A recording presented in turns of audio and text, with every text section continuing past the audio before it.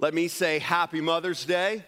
And man, we're so glad to have so many mothers in this room. And I'm going to pray over you all just in a moment. Man, how awesome was it to see this stage filled with families and babies? Can we give them a hand? So fun little fact here at Harvest. If you're new here, man, we're glad that you're here. And my name's Johnny Pereira, by the way. I have the privilege of being the lead pastor here. But here's something you need to know about Harvest. We take seriously God's word. In particular, in this last year, be fruitful and multiply. And I was curious, and I was like, man, how many babies have we had since the beginning of 2018? So would you like to know that? Would you like to know that? You'd be curious. Like all of you are like, I know I had a baby, but you have no idea who else may have. So since the beginning of 2018, this is a key phrase, to what we know today. Key word, to what we know today. From the beginning of 2018 to the end of this year, we will have had 30 babies from Harvest. We can praise God for that.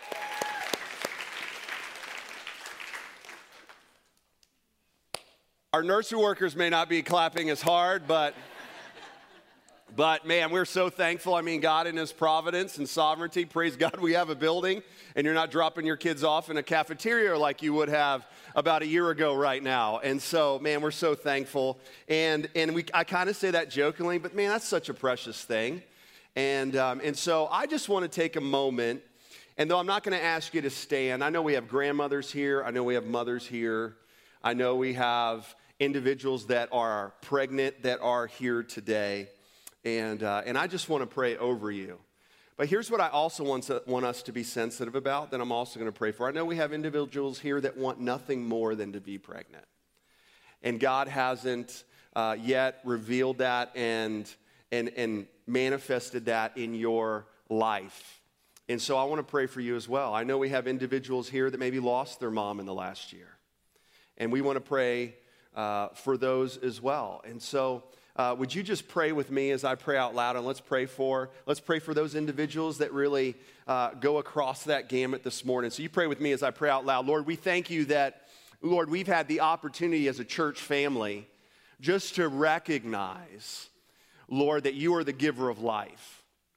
And Lord, a year ago, many of these children were not yet even here. But God, we thank you that in your sovereignty and your plan, Lord, you knew every single one of them. You knew when they would be born. You knew what day. You know what gender they would be. And Lord, you also knew, Lord, what time was your time for these parents up here to be gifted with that opportunity and responsibility. So God, I pray for the grandmothers and the mothers who have children now and the mothers that are expecting, Lord, that you would just encourage them to pursue you as their greatest treasure, knowing that they cannot give what they are not pursuing in and of themselves. Lord, I pray for the individuals that are here that lost a mom, a grandma in this last year. Lord, I pray that you would be with them today, as today may be a bit sorrowful. Lord, I pray for individuals in this room that maybe, Lord, this day does not carry great memories for them because they would say they didn't have a mom who really loved them. But God, I pray that they would be reminded of your love for them today.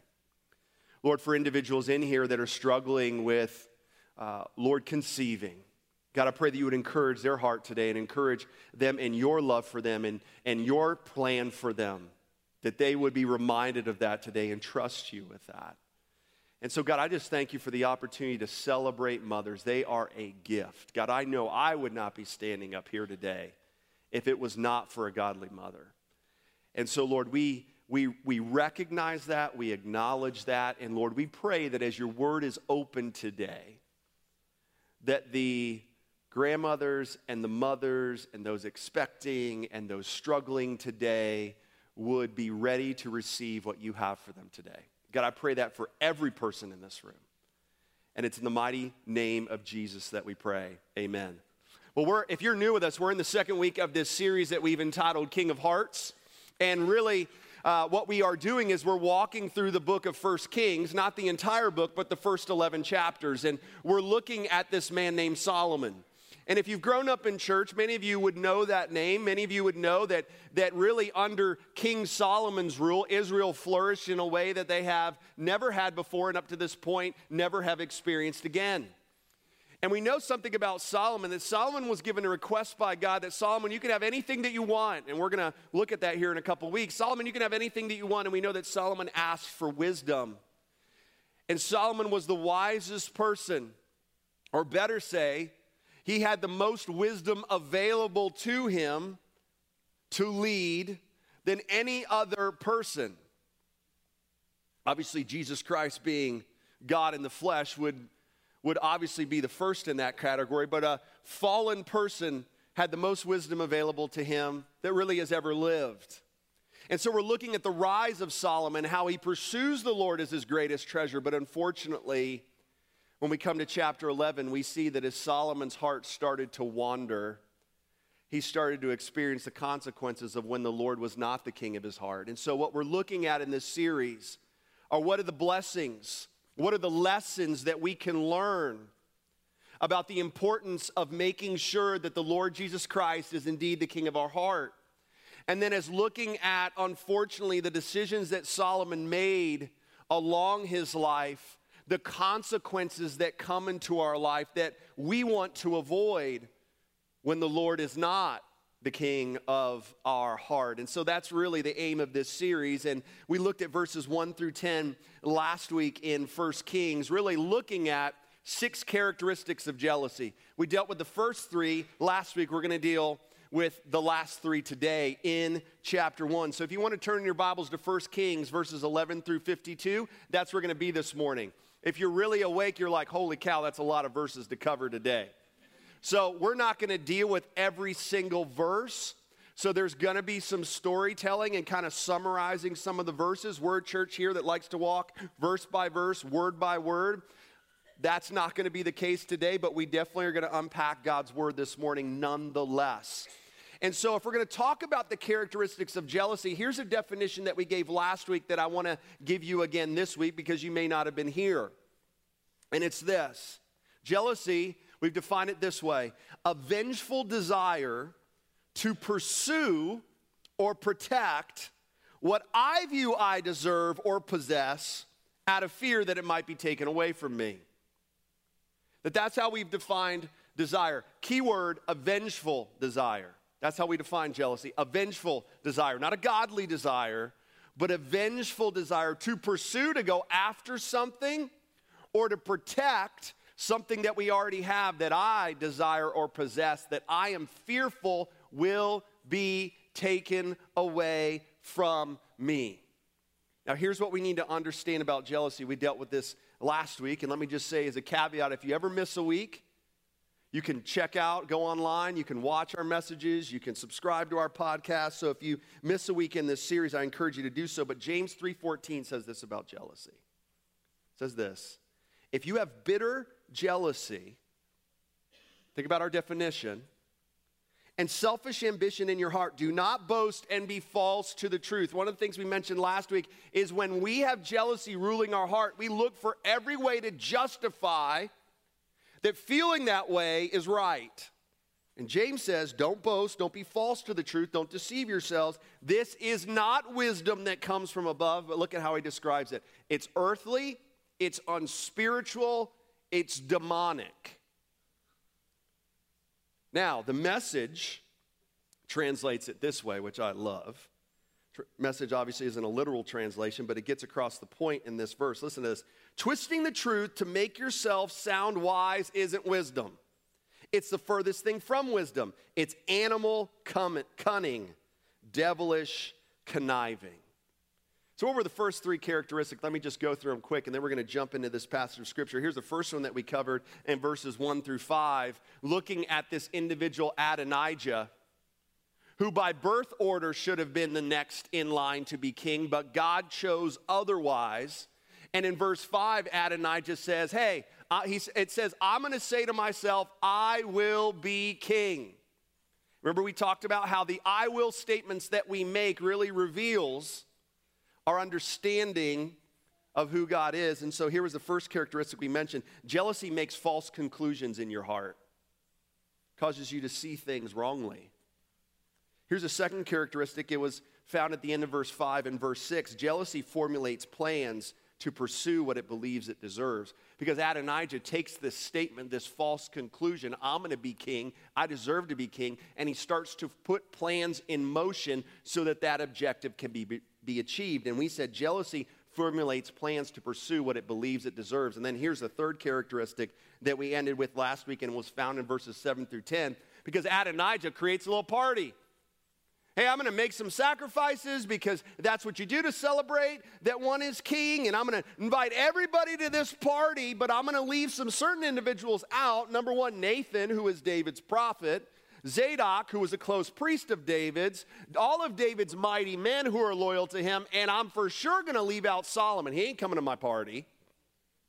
And we saw the third characteristic, that jealousy seeks an audience to agree with its agenda. When jealousy is ruling our hearts, you know what our posture is? I want to find anybody who agrees with my jealous perspective and jealous agenda. And I'm not about to hear it from anyone who may tell me otherwise. So that leads us now to what we want to cover today. So look at verse 11.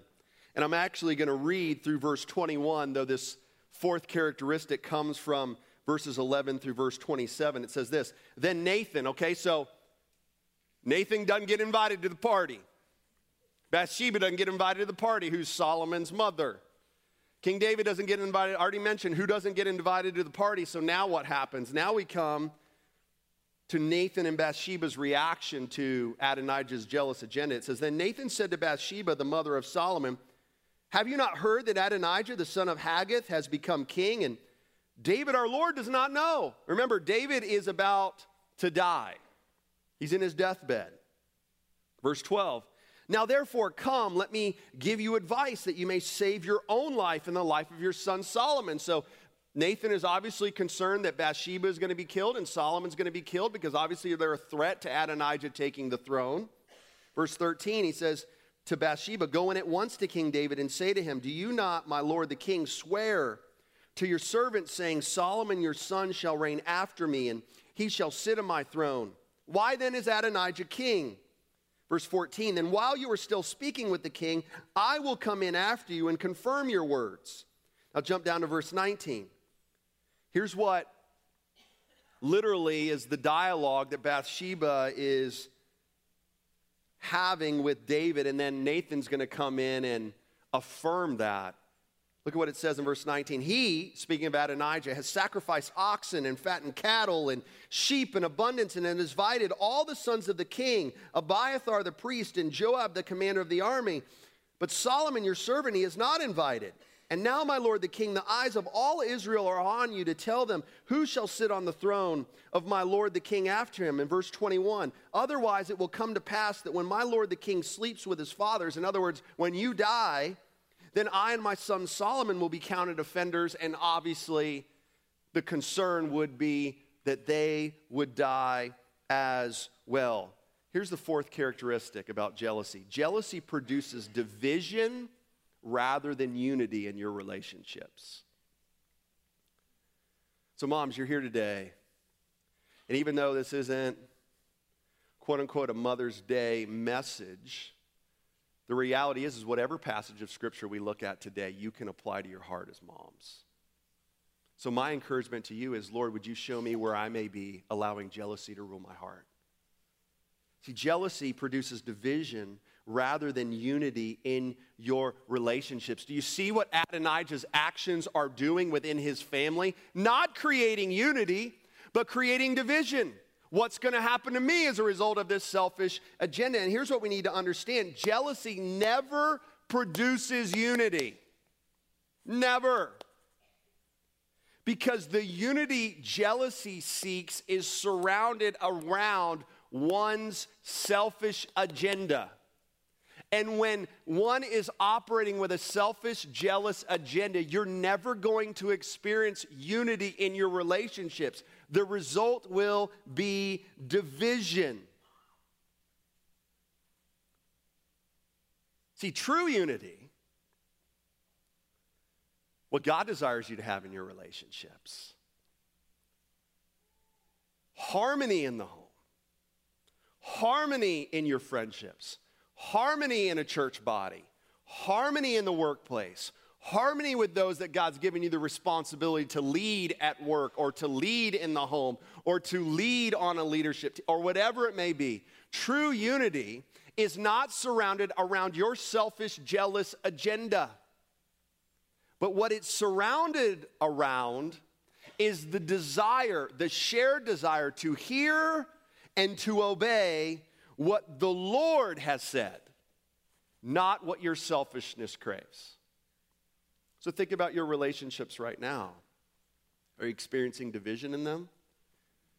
Are they kind of prickly? Are you experiencing distance in your marriage, distance in your home, distance in your friendships, distance maybe even in this church, distance with those that you work with? What you ought to ask yourself is, Lord, am I allowing jealousy to be ruling my heart? Like wives, are you seeing your husband advance and you're like, man, I'm losing myself, and you're jealous of him because he's experiencing what you believe you're not, or vice versa? Guys, you're seeing your wife advance, maybe her career, maybe her opportunities, and you're like, man, I'm losing myself. And jealousy has developed in your heart, and actually it's against your spouse. It's creating division in your home. Siblings jealous of one another because one is accomplishing something or getting something that you believe you deserve. What's happening? That jealousy is creating division rather than unity in your relationships because you're after your selfish agenda. We could go on in the workplace, in the home, and friendships. Why? Because jealousy creates division, not unity. Because jealousy is surrounded around you. Remember what Adonijah said in verse 5, I will be king. True unity is surrounded around the desire that we're going to hear and we're going to obey what our king says, not the selfishness that my flesh craves. Because the Lord clearly stated, we looked at this in 1 Chronicles 22 and 28, that God said Solomon is going to be the next king. That was not a mystery to Adonijah. It obviously was not a mystery to Nathan. It wasn't a mystery to Bathsheba. In fact, they go in and they remind King David to make this known again so that Adonijah does not continue with his jealousy and create division and create fear and create the anxiety that potential harm may be done to me. So we need to ask ourselves, where's their division? I mean, look to maybe jealousy as the reason. Here's the fifth characteristic of jealousy. It's found in verses 28 through 40. Look at what it says in verse 28. So here's what you need to understand. Bathsheba goes in, tells David that. Nathan goes in, affirms what Bathsheba has said, that this is what is going on. So look at King David's response. In verse 28 it says, then King David answered, call Bathsheba to me. So she came into the king's presence and stood before the king, and the king swore, saying, as the Lord lives, who has redeemed my soul out of every adversity, and as I swore to you by the Lord, the God of Israel, saying, Solomon your son shall reign after me, and he shall sit on my throne in my place. Look at what David says. Even so will I do this day. Notice it's a different I will statement than Adonijah. David's I will statement is, I will obey what God has said. Adonijah's statement in verse 5 is I'm going to do what I want to do. Now, look at verse 39. So here's the result. So Zadok the priest took the horn of oil from the tin and anointed Solomon, and they blew the trumpet, and all the people said, long live King Solomon. And all the people went up after him, playing on pipes and rejoicing with great joy, so that the earth was split by their noise. So there's this massive eruption of noise in praising that King Solomon is king. Now remember, Adonijah threw a little party to declare himself king, but now King David does what God has said, and they recognize Solomon as king. And if you remember, what we said is prophets were the ones to anoint the next king. And notice Adonijah just intentionally doesn't invite Nathan to the party, but Nathan is obviously here to do what God has said to do the right way. Here's the fifth characteristic of jealousy. Jealousy strives to steal what is in God's authority to give.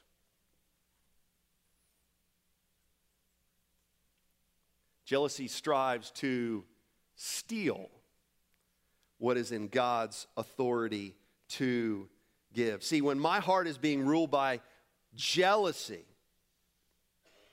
my jealous decisions, what I want to see accomplished, regardless of what God is saying, what I want, all of my decisions from that point when jealousy is ruling my heart will be rebellious in nature, not submissive to the Lord. I've seen that in my own life. The subtlety of jealousy ruling your heart. And what we oftentimes do is we say, yep, this is what I want to do, this is what I want to accomplish, and then we pray to the Lord even sometimes. But really our prayers are with a desire that the Lord would tag along with what we want to do, right? Like, this is what I deserve, this is what I want, this is why I want it. Remember, these are my rights. Oh, and Lord, would you make this happen? But when jealousy is ruling my heart, no.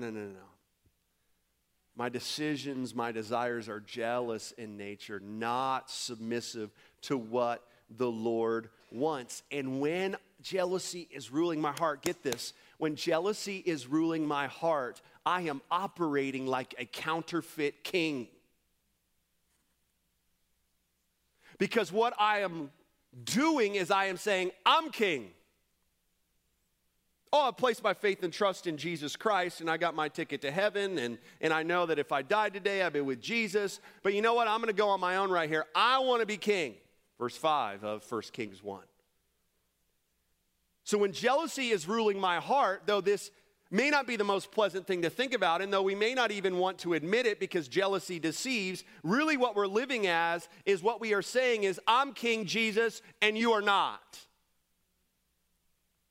I want to be king. And I wonder how many of us today, though maybe we didn't even realize it before I say this and we look at God's word today, are living as counterfeit kings and queens. Because we've taken a place that does not belong to us.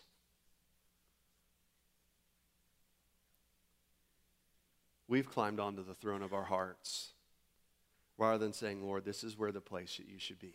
Just like Adonijah took what was not in his authority to get and went in opposition of what the Lord determined needed to happen. And here's what we need to understand about God's grace in our life. God will not allow his authority and his purposes to be thwarted by my rebellious desires or actions. He won't do it. God loves me too much. God will not allow his authorities and purpose to be thwarted by whatever actions that I do. And you see that in this passage of Scripture, right? The Lord said, Solomon will be my next king. And it didn't matter what Adonijah did. It was going to happen because God purposed it. Here's what else we need to understand. The reason why this was such a dangerous play by Adonijah is because Adonijah was getting in the way about God's salvific plan for mankind. Because Jesus was promised to come through David and Solomon. And so God was not about to thwart his promise to David that out of David, God's kingdom would rule forever through Solomon. And it makes me ask myself, and I've had to ask myself this question this week, and I had to ask myself this question when I was going through this book in my quiet time last year. God, where am I allowing my selfish agenda to get in the way of your gospel agenda? Because the Lord had a plan, and it was more than who would just be the next king after David. It was a plan that affected Jesus' line. And I wonder this morning, where is my jealousy getting in the way of God's gospel agenda? Where is my jealous agenda creating division in my relationships that others would look on my actions in the workplace, in my home, in my marriage, in my friendships, and say, literally, that person says that they're a follower of Jesus Christ and they're acting that way? What is happening? Your jealousy ruling your heart is getting in the way of God's gospel agenda. See, jealousy strives to steal what is in God's authority to give. Here's the last characteristic, and it's found in verses 41 through 53, all of those verses. But I want to start in jump down to verse 49 and look at Adonijah's posture. So can I just story tell a little bit what's happened here? So what's happened here is Solomon is obviously anointed king. Everyone is cheering. Everyone recognizes King Solomon as king. Can you imagine? Here's this massive party that's done the right way, that's done according to God's plan, and everybody's there at the party praising and saying, yes, that's right. We remember what God has said. And then you got this little party over here that Adonijah's thrown for himself, and all of a sudden now everybody's like, uh-oh, we're outnumbered. Our little audience to pursue a selfish agenda now all of a sudden is outnumbered by the masses that are going to do what God's going to say. And now look what happens. It says, then all the guests of Adonijah trembled and rose, and each went to his own way. What do we say about jealousy as the fourth characteristic? Jealousy produces division rather than unity in your relationship. When you're trying to build unity around your selfish agenda, it is a house of cards just waiting to fall. And that's exactly what takes place here. So what does Adonijah do? Now all of a sudden, my party's been dismissed. My party's over. Verse 50, and Adonijah feared Solomon. Uh-oh. I got no one left with me. Now I'm the only one at my party. Everybody else is left. So he arose. Look at what he does. He arose and went and took hold of the horns of the altar. Now, some of you are like, well, what is the significance of that? So let's just unpack the significance. What do the horns of the altar mean? The horns of the altar was a place someone would go and grab for asylum. So you ever play tag growing up? Right? What did you always have when you were playing tag? You had a base. And if you were touching that base, you were safe. No one can get me out.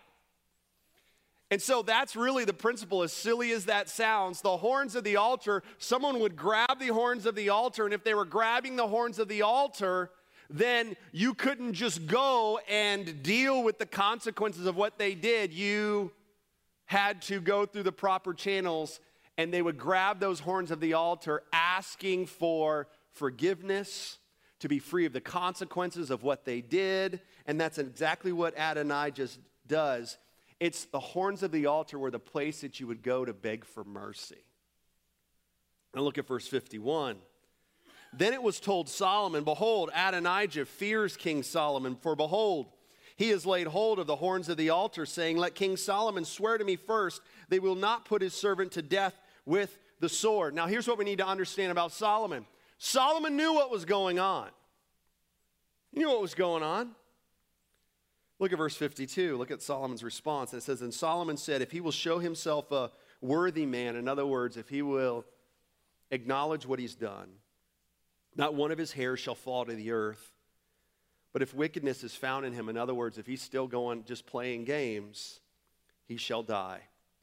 So King Solomon sent and brought him down from the altar, and he, Adonijah, came and paid homage to King Solomon. And Solomon said to him, go to your house. Here's the last characteristic of jealousy.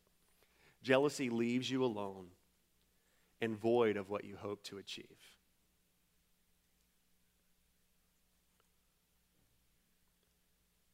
See, when we're allowing jealousy to rule our hearts and to drive everything that we do, we get deceived into thinking this. And it's such a deceptive thought. We get deceived into thinking this, that we can get, that we can achieve what will bring us joy by being disobedient to what God has said.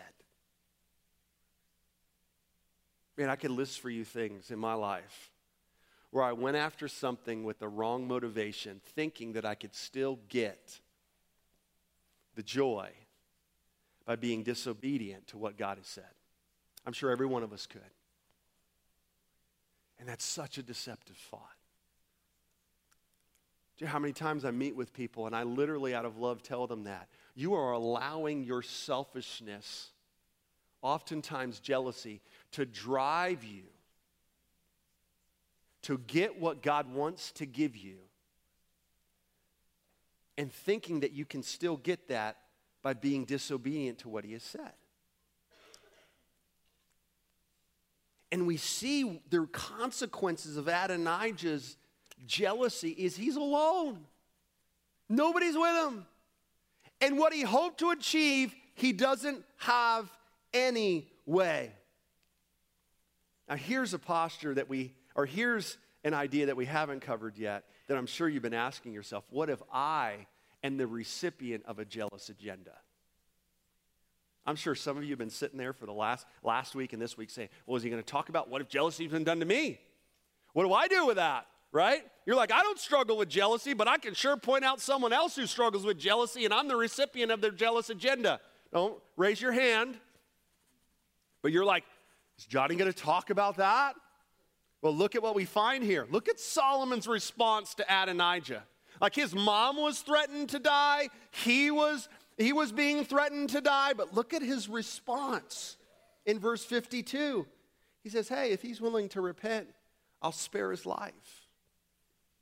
See, humility is always the proper response to jealousy. Always.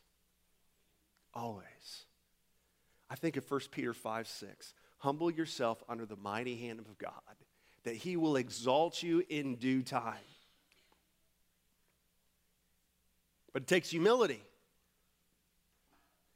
See, Solomon knew what God had said. David knew what God had said. Bathsheba and Nathan just were like, we need to remind King David of what God has said. But I love that in Solomon's response, we're given a lesson. How do we respond to jealousy? With humility. Knowing that God's purposes in my life will not be thwarted by the selfish agenda of others. So as we close this morning, here's what I want to ask of you and ask you to ask yourself. How are you going to deal with your heart of jealousy if that's you this morning? How do you deal with that? Because I think Hebrews 4 gives us the answer. Hebrews 4 verses 15 and 16 says this, for we do not have a high priest who is unable to sympathize with our weaknesses, but who in every respect has been tempted as we are, yet without sin. Let me just stop there. We look at Jesus' life. We spent 6 weeks up to Easter looking at his last week of his life. We think about how Jesus responded. He's sitting there in that garden, praying, submitting to the will of the Father, rather than saying, no, Lord, I don't want this. I'm going after this my way. No selfish agenda. But he knows what it's like to be in the garden, flat on your face, pouring out your heart before God, and saying, Lord, I'm going to submit to your way and not my own. He knows what that's like. He knows what it's like to submit to God's agenda. But look at what it says in verse 16. So because we have Jesus, who's given us the example, what's our response? Let us then with confidence. Here's the key idea with confidence. It literally means to come with freedom to the throne of grace in the authority of Christ. That I'm coming with confidence. I'm coming with freedom, Lord, knowing that because of Jesus Christ, because of my faith and trust in him as my Lord and Savior, and not in the good that I could hope to ever achieve, but that I'm a sinner. Jesus Christ was my sacrifice for my sins. I put my trust in him. God, I'm coming to you with confidence, with freedom, knowing that I can experience grace, not through my authority, not through my agenda, not through my selfishness, not through my jealousy, but through your authority. You are my high priest, verse 15. Now look, let us with confidence draw near to the throne of grace. And when we draw near to the throne of grace, just like Adonijah drew near, asking for mercy from Solomon. And Solomon being a fallen man like you and me, Jesus Christ being the perfect king. What does that perfect king promise? That we may receive mercy and find grace to help in time of need. Do you know what the Lord wants you to do right now? If jealousy has been ruling in your heart, He wants you to take it to Him. He wants you to call it for what it is. He wants you to say, Lord, I'm actually going to name what I have been sinful of and what I've been struggling with and what someone else has done to me, where I believe that your will is not as good as my will or whatever it is. God, I'm going to be honest and I'm going to take it to you. Because when I'm honest, when I come with confidence, when I come with freedom, knowing that I'll receive grace because of the authority of Jesus Christ, what will happen? I will receive what? Mercy and find grace to help that sinful desire. Every head bowed, every eye closed. And I just want to give you a moment just to talk with the Lord, to go to that throne of grace, to ask for mercy and help, knowing that our gracious King will give it. Maybe you need to say, Lord, forgive me of this jealousy that has been ruling my heart. I came in not even thinking that this was an issue, but your Holy Spirit has shown me that it is. God, I'm actually going to say it out loud what I'm struggling with. The anger, the hate, the bitterness, the frustration, the disappointment. So that I can receive the help that you desire to give me.